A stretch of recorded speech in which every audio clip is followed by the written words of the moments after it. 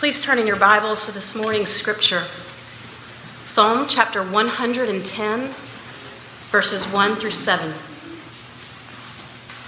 you'd like to follow along using a pew Bible, you can find the passage on page 509.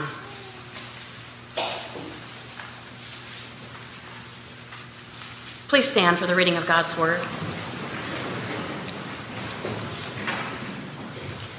Psalm 110, beginning with verse 1, the Psalm of David.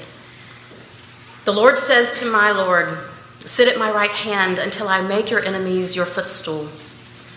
The Lord sends forth from Zion your mighty scepter. Rule in the midst of your enemies. Your people will offer themselves freely on the day of your power in holy garments. From the womb of the morning, the dew of your youth will be yours. The Lord has sworn and will not change his mind. You are a priest forever, after the order of Melchizedek. The Lord is at your right hand. He will shatter kings on the day of his wrath. He will execute judgment among the nations, filling them with corpses. He will shatter chiefs over the wide earth. He will drink from the brook by the way. Therefore, he will lift up his head. This is the word of the Lord. Thanks be to God. Please be seated.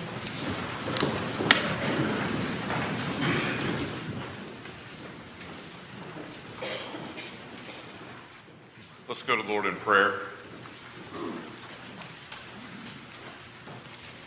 Well, Lord, we ask this morning that you would open a door in our hearts for your word. Give us eyes to see as we proclaim the mystery of Christ. And Lord, enable your servant to speak as I ought to, making clear the message of the gospel. This we pray in Christ's name. Amen.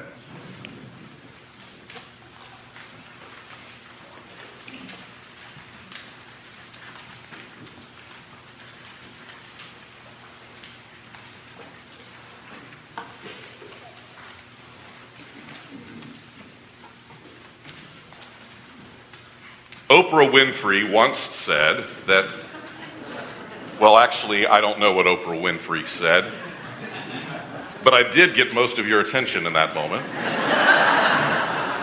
But probably for different reasons, depending on how you feel about Oprah and what your thoughts are on that subject. But it's a good illustration that reminds us that if a speaker or author wants to get his listeners' attention, dropping a quote in from a famous or infamous person will accomplish that, and it will do the trick. Quotes lend credibility to what you're saying. If I had a nickel for every time C.S. Lewis was quoted from the pulpits of America, I would be a millionaire. Our text today, Psalm 110, authored by King David, is the most quoted psalm by far in the New Testament. Verse 1 alone is quoted at least, or alluded to at least 27 times in the New Testament writings.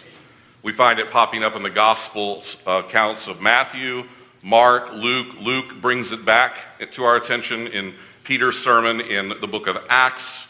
The Apostle Paul utilizes this psalm in 1 Corinthians, in Colossians, and in other places, as well as the Apostle Peter in his epistle as well quotes this psalm. And the author of Hebrews spends nearly 4 to 5 chapters unpacking the material in this psalm for his readers and how it pertains to the Lord Jesus Christ. All of these references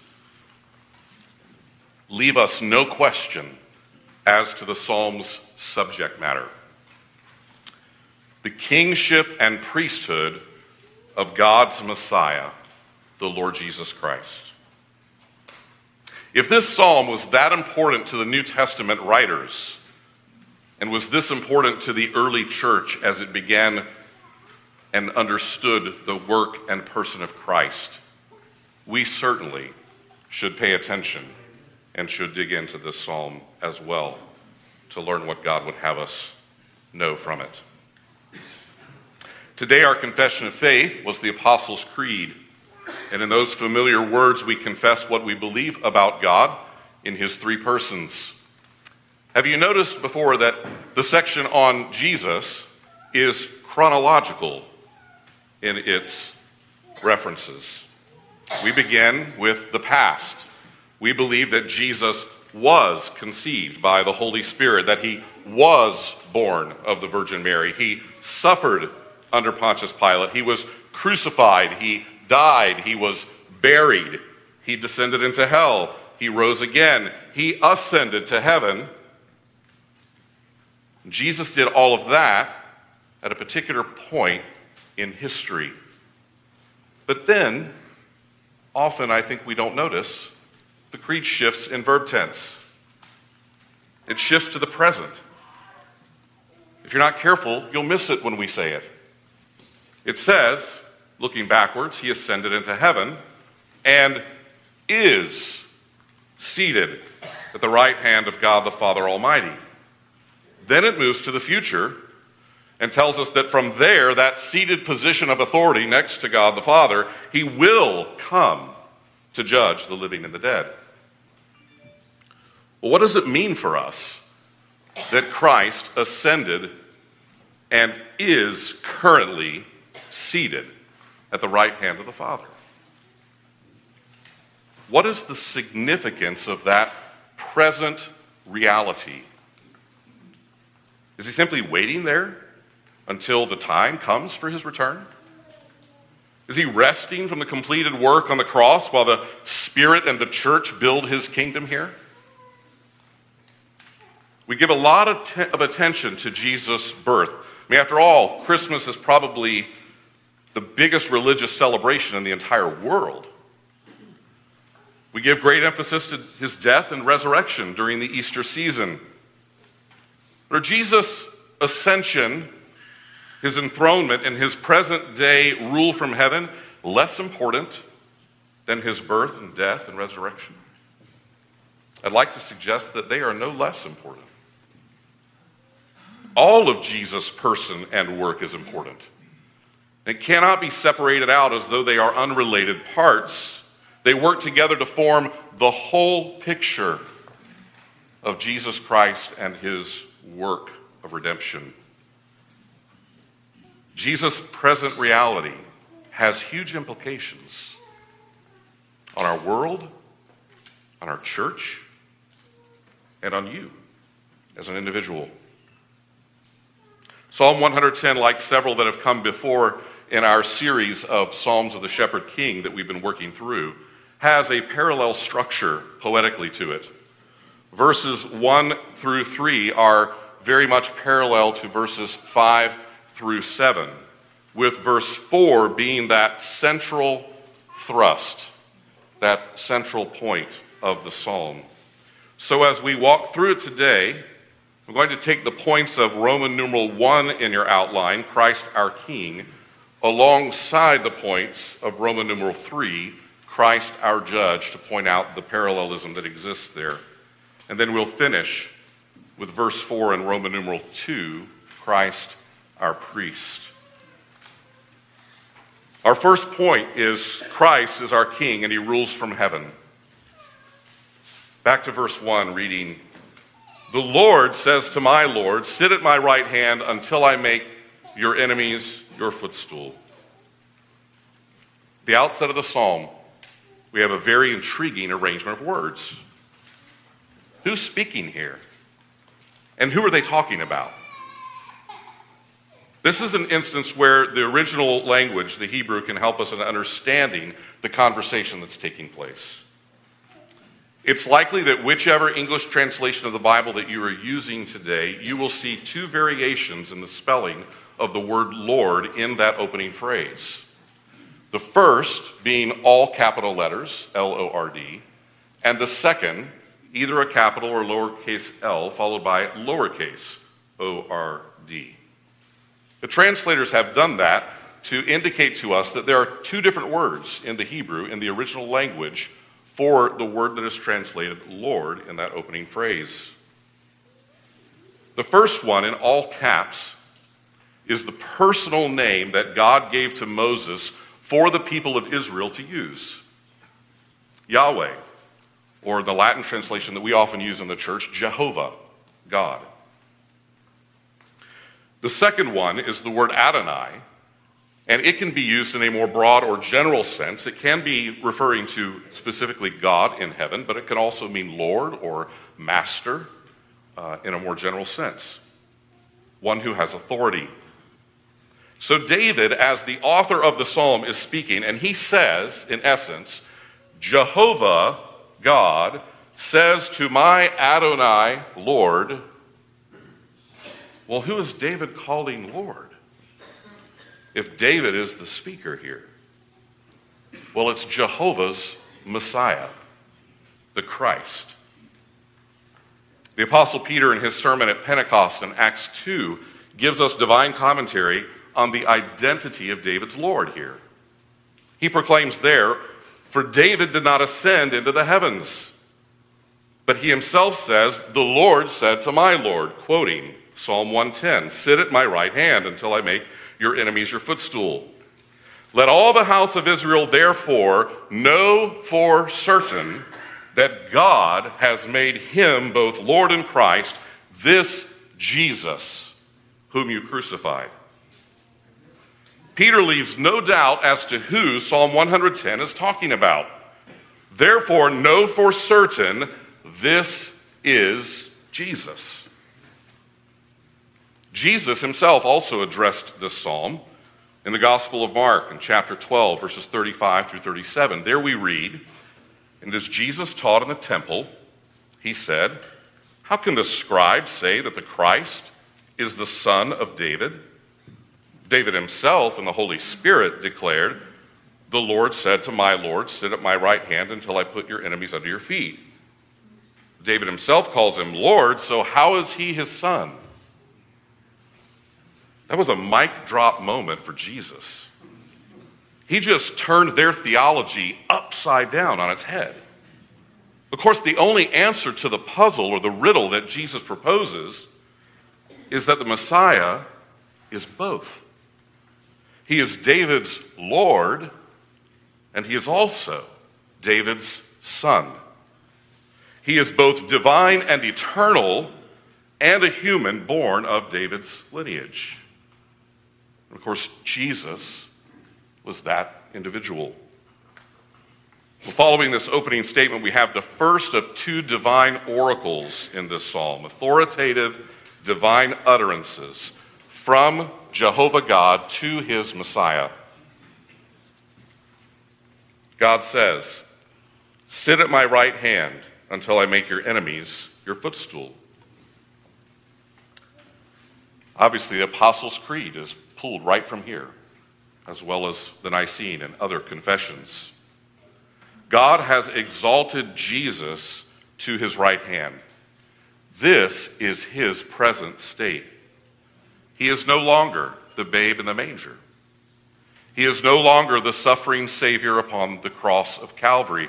He is no longer walking on earth with his disciples. Jesus Christ is enthroned in heaven at the right hand of the Father, ruling the universe. He has been coronated King of Kings and Lord of Lords. And God the Father has promised that all of Jesus' enemies will be subdued, humbled, and humiliated under his feet. We see a parallelism in verse 5 where it says, it repeats this idea, the Lord is at your right hand. He will shatter kings on the day of his wrath. Here Christ has fulfilled the oracle from verse 1. And Christ, our judge, is now seated at the right hand of the Father.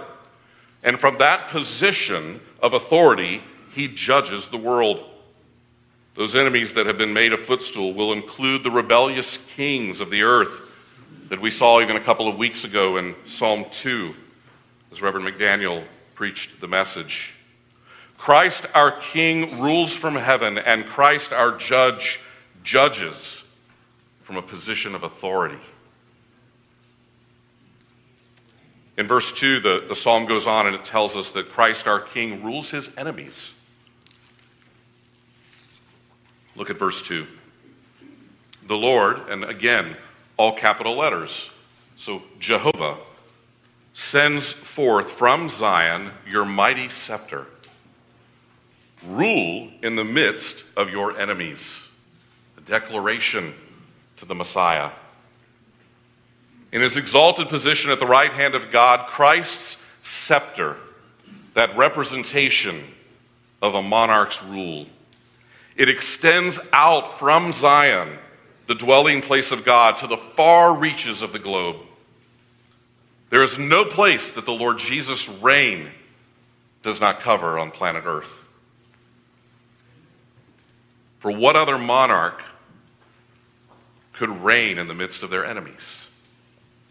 It's an interesting turn of a phrase.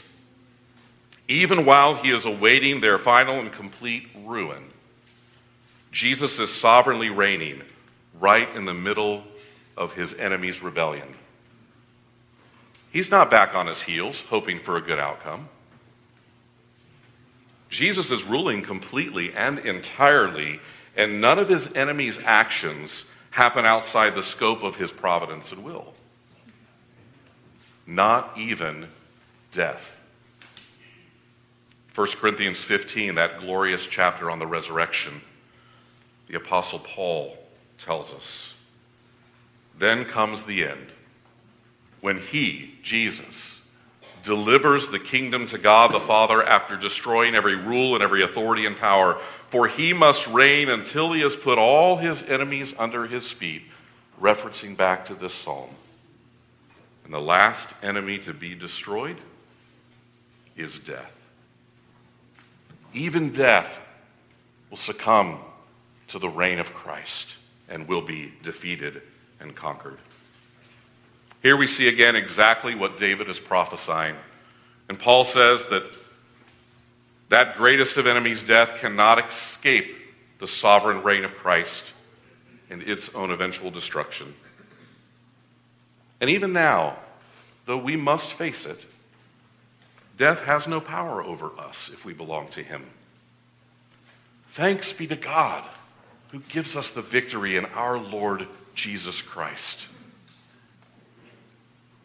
In the parallel verse, in verse 6, we read that he will execute judgment among the nations, filling them with corpses. He will shatter chiefs over the wide earth.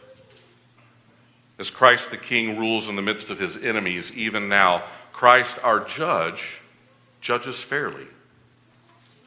And he will not let wickedness go unpunished. It's difficult to see the news when it looks like the bad guys are winning. But Jesus is a fair judge.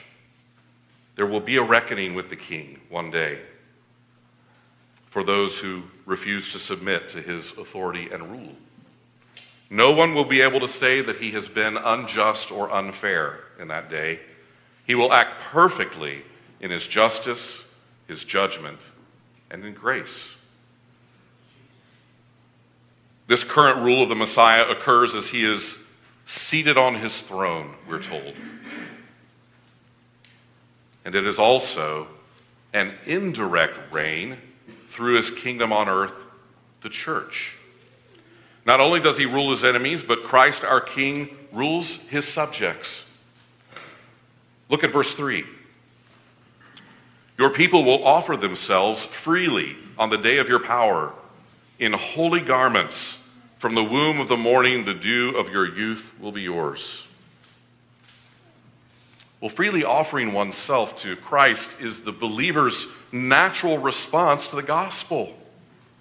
We must align our purpose in this life with Jesus' purpose for us. You may recall at the conclusion of his glorious treatise on the gospel in the book of Romans, the Apostle Paul in chapter 12 says this about a response to that good news. I appeal to you, therefore, brothers and sisters, by the mercies of God, to present your bodies as a living sacrifice, holy and acceptable to God, which is your spiritual worship. Child of God, is there any other response that you can give to the Lord who saved you other than to give your all?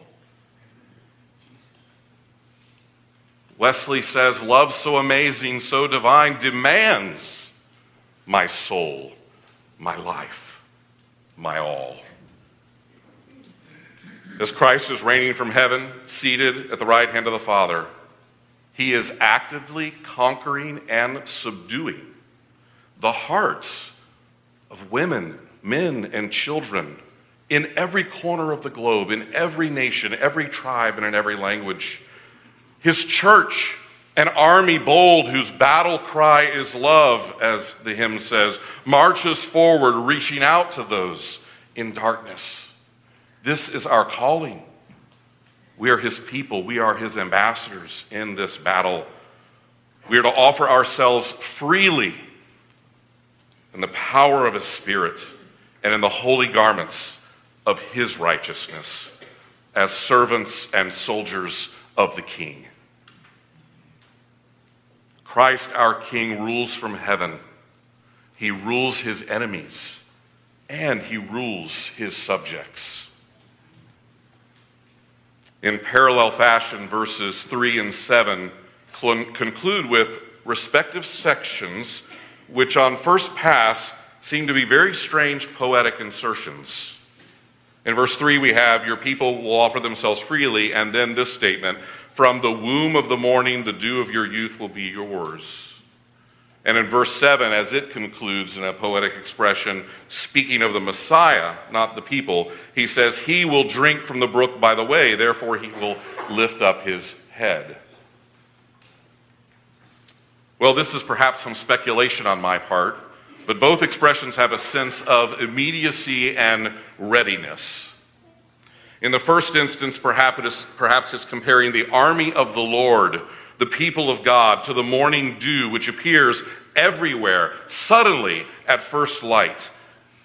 And in the second expression, the Messiah himself, a warrior leader who pauses for refreshment without looking down into the brook to lap up the water like a dog, but to keep his head up while drinking so as to be alert to his surroundings. He's quickly refreshed and ready to continue the battle at hand. Recalls the story of Gideon, doesn't it? When God selected only those who were alert in this manner to serve and to go into battle for the Lord. The Messiah is in the midst of the battle with his people, and he will judge the world completely and fully, leaving nothing undone, not stopping to rest until it is complete. Christ, our King, rules his subjects, and Christ, our Judge, judges completely and wholly, leaving nothing undone. The eternal King and Judge will lead us to completion. Our shorter catechism summarizes Jesus' office as King that we have been looking at in this summary. Christ executes the office of a king in subduing us to himself, in ruling and defending us, and in restraining and conquering all his and our enemies. In verse 4, we have the second of the two oracles of the psalm. Another pronouncement from God about Christ. Notice there, and again it begins with the Lord in all caps. Jehovah is speaking. The Lord has sworn and will not change his mind. Quote, you are a priest forever after the order of Melchizedek. On its own, in my opinion, I think this is one of the most mysterious and perhaps unfortunately neglected verses in all of the Bible. But did you notice the enormous weight that God gives this statement? First, we see that this oracle, this pronouncement of God himself, unlike the first one, is accompanied by an oath. God swears it.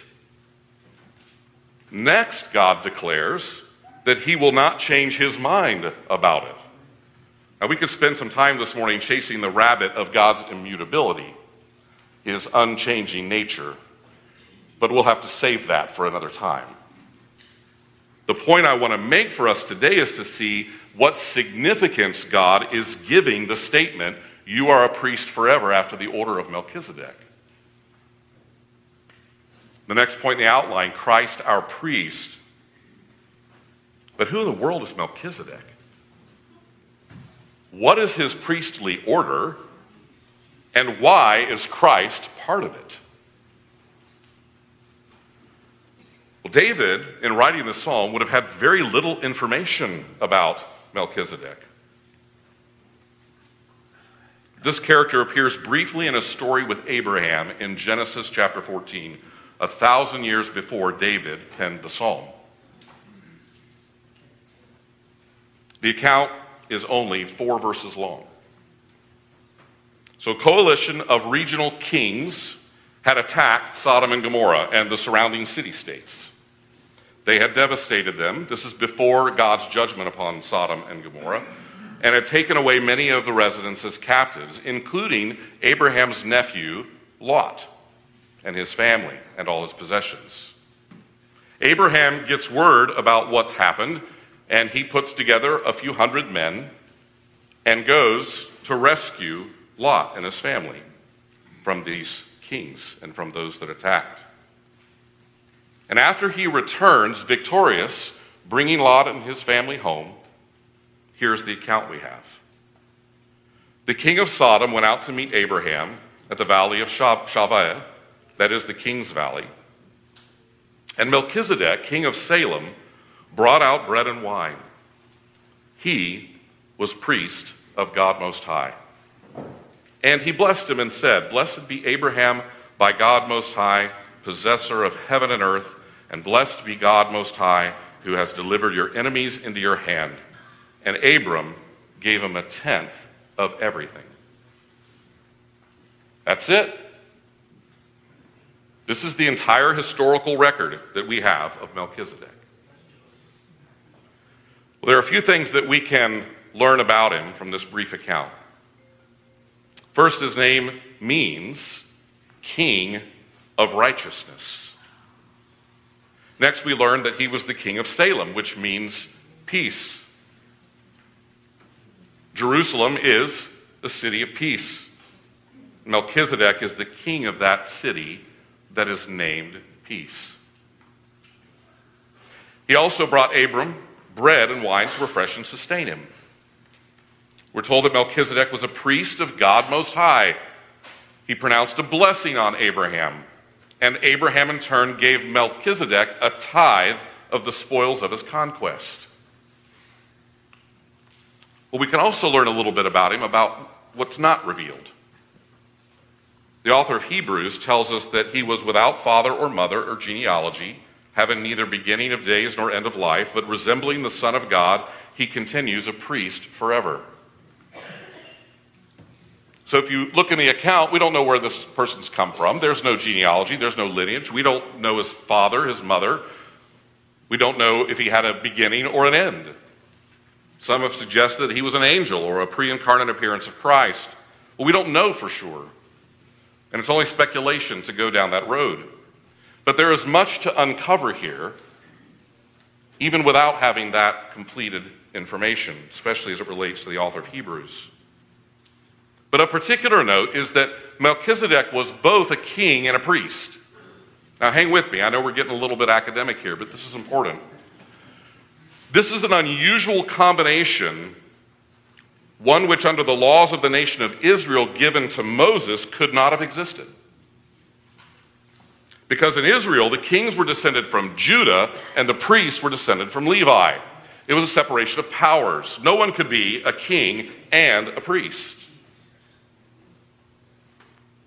But Jesus, the Messiah, needed to be king and priest in order to accomplish his work and to fulfill his role as the Messiah.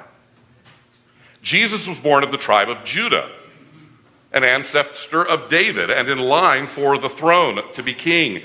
But Jesus' priesthood was not one of the Levitical order. His priestly order predates and supersedes that of the Levitical order. His priesthood is of the order of the priest of the Most High God, who is also the King of righteousness and peace, Melchizedek. That's some good stuff right there. His priesthood is a better one than those serving in Israel's temple. And God's people would have to wait another 1,000 years after David's psalm to see that fulfillment, when Christ came in the flesh to be our priest. The author of the letter to the Hebrews spends a significant amount of time unpacking this relationship between Melchizedek and Christ. We read in Hebrews 10:11 that day after day, every priest stands and performs his religious duties. Again and again, he offers the same sacrifices which can never take away sins. But, speaking of Jesus, when this priest had offered for all time one sacrifice for sins, he sat down at the right hand of God, quoting Psalm 110 again, and since that time he waits for his enemies to be made his footstool. For by one sacrifice he has made perfect forever those who are being made holy. That's us. Jesus as priest does what no mortal, sinful, earthly priest could ever do. Christ, our priest, saves us from evil, from sin. He redeems us from death. Unlike the other high priests of Israel's past, Jesus does not need to offer sacrifices day after day. First for his own sins, and then for the sins of the people. That's why our communion table is not an altar of sacrifice, but a table of fellowship. Because Jesus sacrificed for our sins once for all when he offered himself on the cross of Calvary. Jesus Christ is the perfect, eternal high priest, not after the pattern of Levi, but a priest in the order of Melchizedek, because the priests of Levi could never satisfy our need for salvation. Be thankful for that amazing and glorious truth. And Christ our priest saves from evil, and he also saves entirely and completely. In Hebrews 7, beginning with verse 20, we're told that the Levites became priests without an oath. But as we've already seen in verse 4 of the psalm, Jesus became a priest with an oath, and with an oath sworn by God. The Lord has sworn and will not change his mind that you are a priest forever.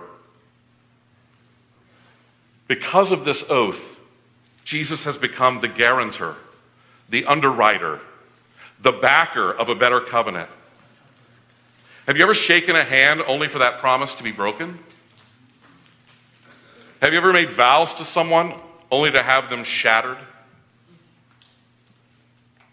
Not so with God. Not so with our Messiah. Many priests came and went through the centuries since death cut their ministry short. But because Jesus lives forever, his priesthood is permanent. And he is able to save entirely and completely those who come to God through him. As we sang earlier, he ever lives above for me to intercede. And he is doing this work of intercession for us even now. Right now. This moment.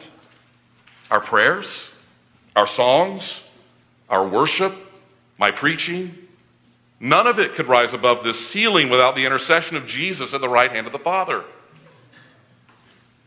He is your priest.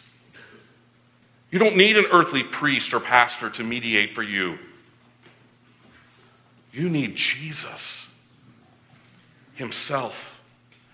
And his promise to you, if you believe in him, is that you have him in his office of priest before the Father. You are accepted by the Father as if you were Jesus himself. In Jesus, we have a high priest, holy, innocent, unstained, separated from sinners, and exalted above the heavens. And as Paul said to the Philippian church, I am sure of this, that he who began a good work in you will bring it to completion at the day of Jesus Christ. No more warring with your flesh. No more falling into sin yet again. No more fear of death and suffering. No more guilt or shame, because he will save you to the uttermost, completely, wholly, once and for all. And Christ, our priest, saves eternally. Listen to these additional amazing words from the book of Hebrews, chapter 6, verse 17 and following. So when God desired to show more convincingly to the heirs of the promise the unchangeable character of his purpose, he guaranteed it with an oath, hearkening back to the psalm. So that by two unchangeable things in which it is impossible for God to lie, we who have fled for refuge might have strong encouragement to hold fast to the hope set before us. We have this as a sure and steadfast anchor of the soul, a hope that enters into the inner place behind the curtain where Jesus has gone as a forerunner on our behalf, having become a high priest forever after the order of Melchizedek. How can we ever doubt our salvation in Christ? Is God a liar? Why is this priesthood of Jesus so important? Why is it significant that God swore an oath about his priesthood?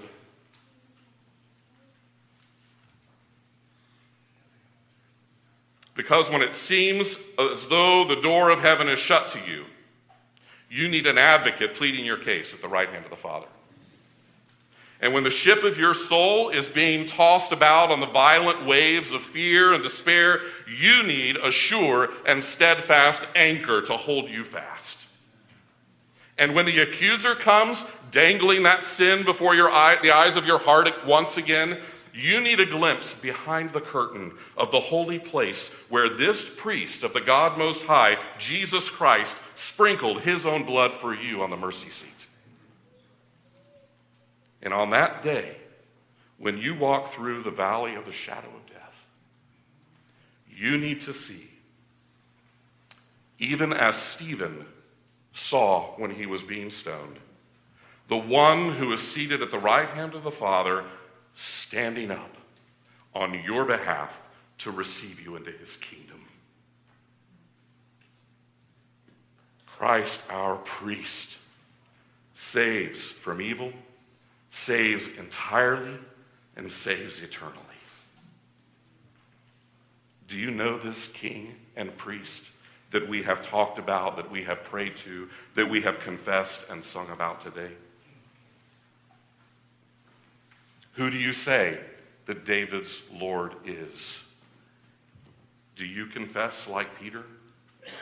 You are the Christ, the Son of the living God. The Bible tells us that if you confess with your mouth that Jesus is Lord and believe in your heart that God raised him from the dead, you will be saved. Everyone who believes in him will not be put to shame. Everyone who calls on the name of the Lord will be saved. And if you know him, does your understanding of him as king and priest influence how you live out your life each day? Do you trust him as king and Lord? Or are you holding back from his sovereign reign in your life? Do those around you recognize that you are not your own, but belong, body and soul, in life and in death, to your faithful Savior and King? And are you resting in him as your priest? Or are you bringing your own filthy rags of righteousness to him? If you belong to him, stop trying to win his favor. You already have it. So live like it. We're about to respond to what God has said to us today by praying a song together. I need thee every hour. Do me a favor, don't waste the song by singing it without praying it. Come to Christ as you sing with all of your deficiency and all of your neediness, and find in him your all in all. Let's pray. Oh God, we confess that every hour of every day, every moment of our lives, we need you. We need a king to rule us in our rebellion. We need a priest to forgive us in our sin. We need you to plead for us at the right hand of the Father. And Lord, we thank you for the reality that that is true. That it is so true that you have sworn an oath that we have a great high priest in Christ, and that he is enough for us. Thank you, Lord. Thank you, Jesus. Thank you for the salvation that we have in him. We pray in Christ's name. Amen.